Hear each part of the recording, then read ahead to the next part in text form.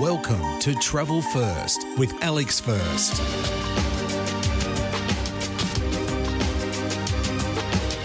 One day in the magical kingdom paradise of palaces and castles was hardly enough. So we decided to double down. My wife and I headed again to Sintra, 40 minutes by train from Lisbon.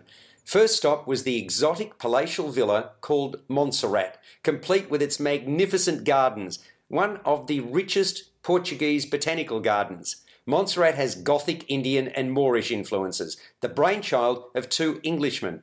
The first, a wealthy merchant called Gerard de Visma, who built a house there in the late 1700s. Then industrialist Sir Francis Cook constructed the palace from ruins in the 1860s. Its decorative features make it, along with the Palace of Pena, one of the most important examples of romantic architecture in the whole of Portugal. An Uber ride away were the ruins of a Moorish castle and its walls, built on hilly terrain around the 10th century, following the conquest of the Iberian Peninsula by the Moors. It provides among the most magnificent 360-degree views I've had the good fortune to witness. The beauty surrounding it is quite mind-blowing. As the central place in a territory that was primarily agricultural, you can just imagine how much protection it offered, perched at the highest point. Dense forest surrounds it. We then walked to the chalet and garden of the Countess of Edla. It was the second half of the 19th century when King Ferdinand II and his future second wife created a chalet and garden in the park of Pena Palace. Built between 1864 and 69, it served as a refuge and place of leisure for the couple.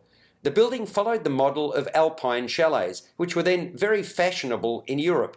Let's just say it has eclectic decoration, including a surfeit of glazed decorative tiles and an exhaustive use of cork as an ornamental feature. Quite something. Like so much of the magnificent fairy tale town of Sintra, 2 days was still not enough to get it done as a tourist. I believe you need at least 3. You've been listening to Travel First. For more, like us on Facebook and follow us on Twitter. Subscribe to the full podcast at Audioboom, Stitcher and iTunes, or your favourite podcast distributor.